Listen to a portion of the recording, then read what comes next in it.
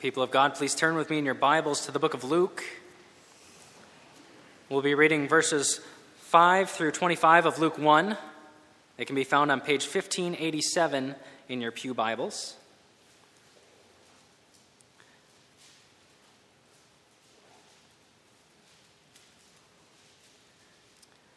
But before we read God's word, let's go to him asking for his illumination on this passage. Lord, you are our light. You are the one to whom we look. You are the one through whom we have salvation. And Lord, as we read your word this morning, as we hear from you how you have kept your promises in the past, we pray that you would strengthen our faith even now, that we might be drawn to Christ evermore, our Savior. It's in Jesus' name that we pray. Amen. Luke 1, verses 5 through 25. In the time of Herod, king of Judea, there was a priest named Zechariah, who belonged to the priestly division of Abijah. His wife Elizabeth was also a descendant of Aaron. Both of them were upright in the sight of God, observing all the Lord's commandments and regulations blamelessly. But they had no children because Elizabeth was barren, and they were both well along in years.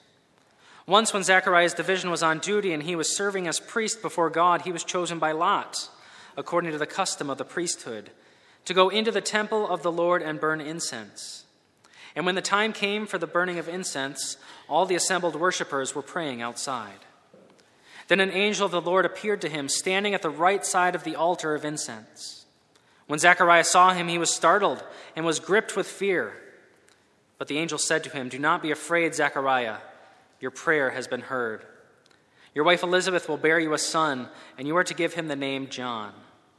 He will be a joy and delight to you, and many will rejoice because of his birth, for he will be great in the sight of the Lord. He is never to take wine or other fermented drink, and he will be filled with the Holy Spirit, even from birth. Many of the people of Israel will he bring back to the Lord their God, and he will go on before the Lord in the spirit and power of Elijah to turn the hearts of the fathers to their children and the disobedient to the wisdom of the righteous, to make ready a people prepared for the Lord." Zechariah asked the angel, "How can I be sure of this? I am an old man, and my wife is well along in years." The angel answered, "I am Gabriel. I stand in the presence of God, and I have been sent to speak to you and to tell you this good news. And now you will be silent and not able to speak until the day this happens, because you did not believe my words, which will come true at their proper time." Meanwhile, the people were waiting for Zechariah and wondering why he stayed so long in the temple. When he came out, he could not speak to them. They realized he had seen a vision in the temple, for he kept making signs to them, but remained unable to speak. When his time of service was completed, he returned home. And after this, his wife Elizabeth became pregnant, and for 5 months remained in seclusion. "The Lord has done this for me," she said. "In these days he has shown his favor and taken away my disgrace among the people." Thus far, the reading of God's holy, inspired, and inerrant word.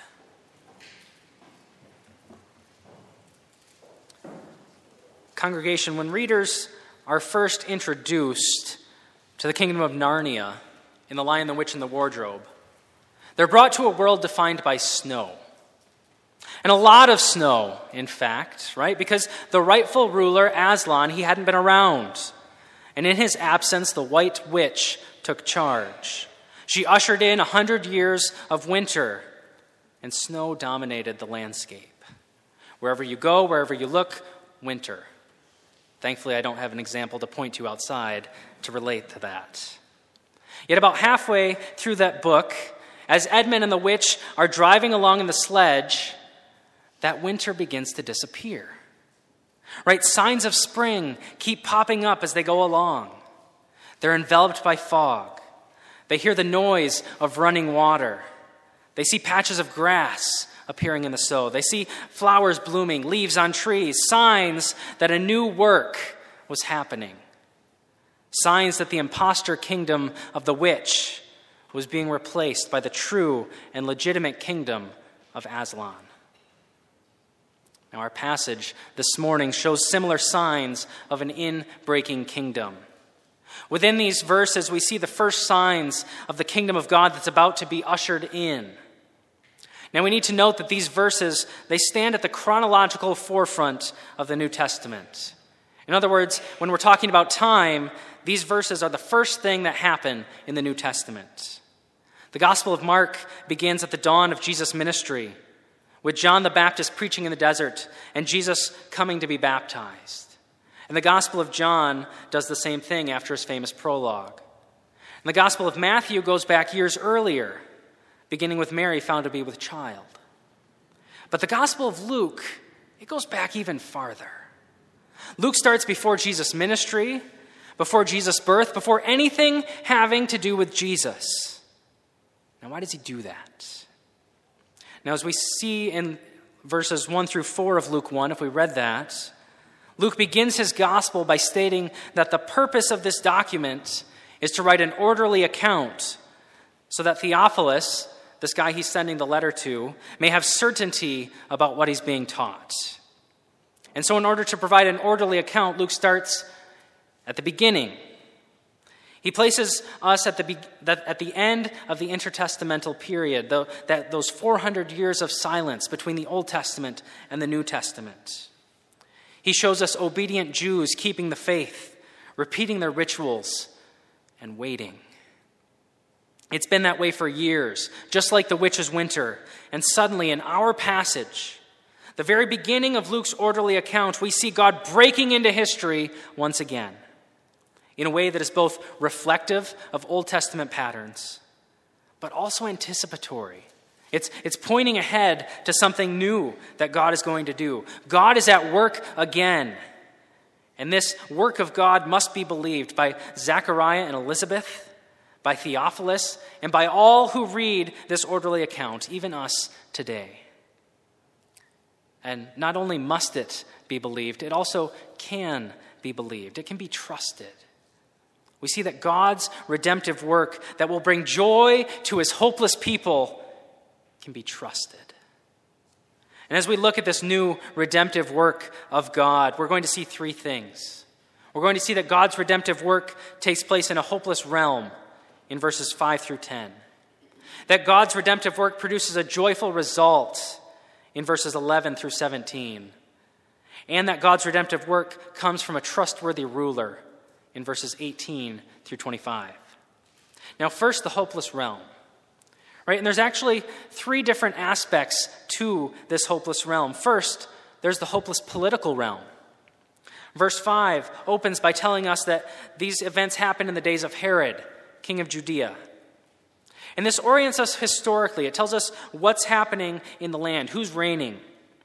Hey, Theophilus, you want some certainty? Hey, everyone out reading this book, you want some certainty? Here it is. These events happened during the reign of this guy. Happened during Herod's reign. But this verse also accomplishes two other purposes. It sets up a difference, a dichotomy between two different kingdoms. We've got the kingdom of Herod, and we have the kingdom of God that's going to be breaking forth in this region. It takes us back to that old dichotomy between the line of the serpent and the seed of the woman. With this dichotomy, we see that conflict is going to be happening. But it's also said in such a way that it takes the reader back to the days of the old kings of Israel. In 1st and 2nd Kings, each new king that's introduced, they're introduced in way of contrast with the king of the other nation. Right? In the 20th year of Jeroboam, Asa began to reign. In the 7th year of Jehu, Joash began to reign. And so we see a comparison here. In the days of Herod, these events are going to take place. False kingdom, true kingdom. There is a king in Judea, but it's not one from the line of David. There is an imposter on the throne. And so this political realm, it looks hopeless. Like God's promises of a Davidic king have been forgotten. And with that in mind, we are looking for the true king. But we're not introduced to a king, at least not yet. No, we are introduced to a priest named Zechariah and his wife Elizabeth, both from a Levitical background. And verse 6 tells us that these two were both righteous before God, walking blamelessly in the commandments and statutes of the Lord. Now, does this mean we've got two perfect people here? No, we remember Romans 3, right? All have sinned, and Zechariah and Elizabeth aren't exempt from that. But this description does paint them as faithful Jews. Although there have been 400 years of silence from God, although they are currently under the oppression of Herod, they've remained faithful to the Lord. They haven't turned away from God. They haven't thrown in the towel to start living it up, prodigal son style. No, they've remained true. They're waiting on the Lord. But in spite of that faithfulness, we see another aspect of our hopeless realm. And this is the hopeless personal realm. For as verse 7 says, they had no child. Right? Elizabeth was barren, and she and her husband were well advanced in years. The added detail of age shows that even though they have desired a child, there was no chance of it happening. Elizabeth was past her childbearing years, and so her womb was not going to be naturally producing any children. Right? It's hopeless. And yet as we read that, we remember all those other times in the Old Testament where God worked in hopeless wombs. Right? Hannah, Rachel, Rebecca, and the grandmother of them all, Sarah. Again and again, God worked in the barren womb of these women so that each of them bore a son against insurmountable circumstances. But God didn't just give them a son to make their hearts glad, although it definitely did. No, God provided each of these women with a son so that his purposes might come about through them. Isaac was the promised son of the covenant. Jacob was a continuation of that line. Joseph was instrumental in preserving that line.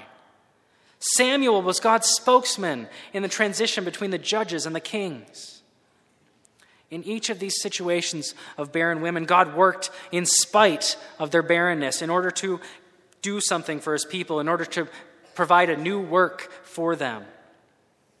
And so the presence of this barren woman at the beginning of Luke's gospel, it points to a new work from God. This personal realm looks hopeless, but with these parallels in mind, as we see Elizabeth's barrenness, we're hearing that drip, drip, drip of snow melting. We're seeing the appearance of God once more in his land, among his people. We're waiting to know what God is going to be doing. But we continue to wait in verses 8 through 10 as we see the third aspect of our hopeless realm. And this is the hopeless religious realm. Zechariah's division is on duty. He's serving as priest, and then by the providence of God, he's chosen by lot to enter God's temple and burn incense, symbolizing the prayers of the people. And to further drive that point home, we see faithful Israel outside the temple praying as he goes in. This is a nation that is waiting for the Lord. And they've been waiting 400 years since God's last revelation to the prophet Malachi. They've been faithfully following these ceremonies and rituals, but they haven't heard from God. And after all that time, there's got to be some wondering going on. Has God forgotten about us? Will God remember his promises? Have we been abandoned? It's a hopeless realm religiously. And as we see this hopeless realm politically, personally, and religiously, think of how this would have affected Theophilus. Luke's writing in order to provide him certainty, which perhaps indicates that he himself was doubting, or that there was some unsurety that he was experiencing. Perhaps he was experiencing some hopelessness. Now think about your own life, especially in this Advent season of waiting and anticipation. Are you feeling some hopelessness? Perhaps you're feeling hopelessness about a sin that clings to you. Perhaps you've got an estranged family member who won't be coming home for Christmas, and that makes you feel hopeless. Or you've lost a family member in the last year, or you've lost your job, or you've been diagnosed with something this past year, and that situation feels hopeless. Maybe you see all the Christmas lights and you hear all the Christmas carols, and you're just not feeling it this year. Everything just feels hopeless. Or maybe you're like Theophilus and you're looking for certainty about the faith. People of God, just as this passage was written to bring Theophilus certainty, so too can it bring you certainty in this Advent season. For in the presence of this hopeless realm of our text, God has worked, and he will continue to work in hopeless realms. There's no situation too far gone for God. He is in the business of working in hopeless realms. And it's in this hopeless realm of Herod the Great, of a barren womb, and of waiting religion that we see that God's redemptive work produces a joyful result. That's our second point this morning, that this new work of God, it's going to bring about joy. Now, if there was any doubt that God was actually going to be working in this hopeless realm, it's immediately removed in verse 11. What happens in verse 11? Well, an angel appears. Right? Another sign that God is working again. Another patch of grass in the white snow. And the angel is standing on the right side of the altar, the side of favor. Good things are happening here in the temple of the Lord. But Zechariah is afraid, as are all, honestly, who are in the presence of the heavenly. You'll see it again in chapter 2, that famous passage where the shepherds are filled with fear when an angel appears before them. It's a typical response. But just as typical is the angel's answer. Do not be afraid. Fear not. Right? This work of God isn't supposed to produce terror. It's supposed to produce joy. And this joy is going to center around a son to Zechariah and Elizabeth. The announcement that this son will be born and the description of what he's going to do, that forms the content of this angel's message. And the first thing that this angel says about him is that he is the prayed-for son. Verse 13, the angel says, "Don't be afraid, Zechariah, for your prayer has been heard, and your wife Elizabeth will bear you a son." And that's wonderful news, but it's also a little curious. What prayer is the angel talking about? We don't read of one in our text, do we? So the question is, what prayer is it? Did Zechariah pray for a son as he offered the incense? I mean, that's probably unlikely because they were both old. They probably had already given up hope, and they probably hadn't prayed for a son in a long time. Perhaps the angel is referring to those prayers long time ago, long forgotten by Zechariah and Elizabeth, but remembered by God. Now, this prayer could also be the prayer that Zechariah was supposed to pray as he offered the incense, a prayer for the deliverance of Israel, a prayer echoed by all those who were praying outside. Now, most commentators suggest, and I'm partial to their theory, that both of these can be in mind. The current prayers for deliverance and those past prayers for a child. Because this joyful result that we see, this birth of a son, it's going to address both of those concerns. A son will be born to this barren couple, which will then have great significance for the people of the nation. Through this one child, God is taking action in all three of those hopeless realms that we mentioned earlier. And in this, we can see the great concern that God has for his people. Right? He doesn't simply focus on the big events, those with huge significance in the history of the church. And he does do that. Make no mistake. We are seeing here a large work of God, but it's also one with a personal touch. At the same time, he is working in the personal lives of this couple. And so Theophilus and us as well, we can gain assurance that when we see God work in large ways, he's also caring for our lives at the same time. As the gospel is going forth, as his church is being built, God is caring for you. He is concerned about you. There's a lot of comfort there for the people of God. We aren't going to be forgotten or left behind as God works. He is concerned for his church as a whole, but he's also concerned for each and every individual within the church.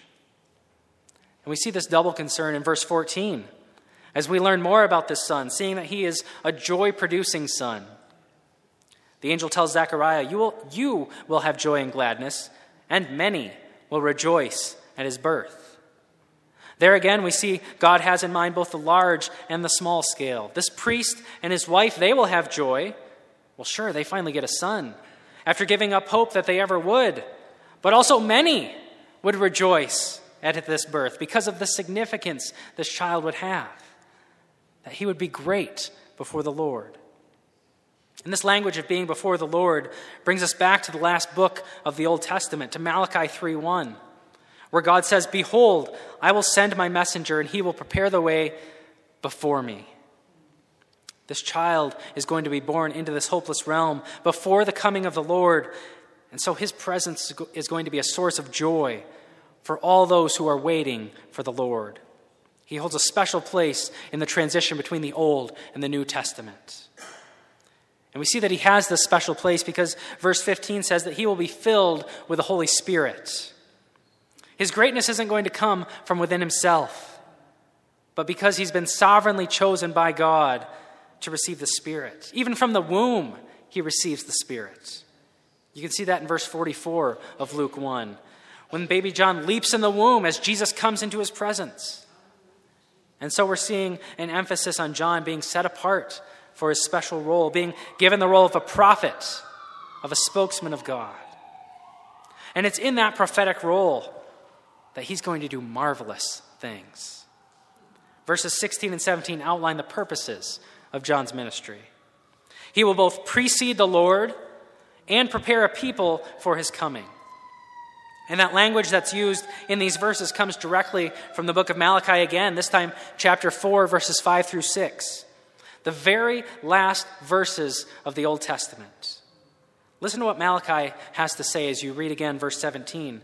Malachi says, "Behold, I will send you Elijah the prophet before the great and awesome day of the Lord comes, and he will turn the hearts of fathers to their children." What is promised in Malachi is reaffirmed here in Luke 1. This new revelation picks up exactly where the old one left off. But let's focus on John's role during this transition. He's going to come before the Lord, which necessarily implies that John is not the big deal here. Right? He's simply a forerunner coming before the Lord himself comes. He takes a lesser role. But even though his role is lesser, it is absolutely necessary. Because something needs to happen before the coming of the Lord, and that something is repentance. You see, this was an additional hopeless realm in the days of Zechariah that needed to be addressed before the coming of the Lord. Yes, there was the hopeless political, the hopeless personal, and the hopeless religious realms, but now we see the hopeless realm of the human heart. Hearts filled with sin, where an impostor had set up a kingdom. They had set up their own rule, and so before the true kingdom comes, these hearts needed to repent, to turn again to the Lord so that his coming would be a wonderful time instead of a fearful time.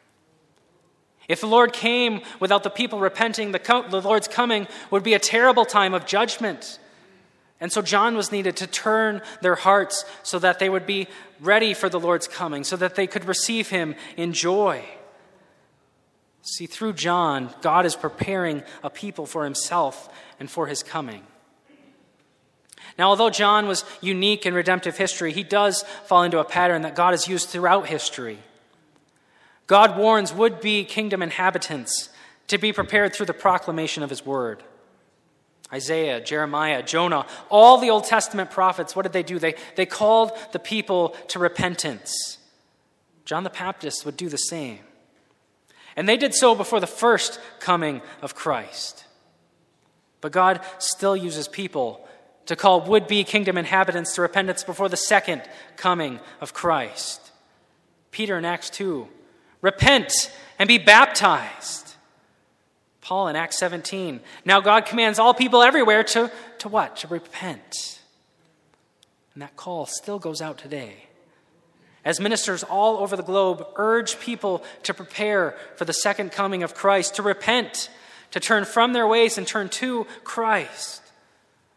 The call still goes out today to believe the joyful promises of God. But some promises are just too good to be true.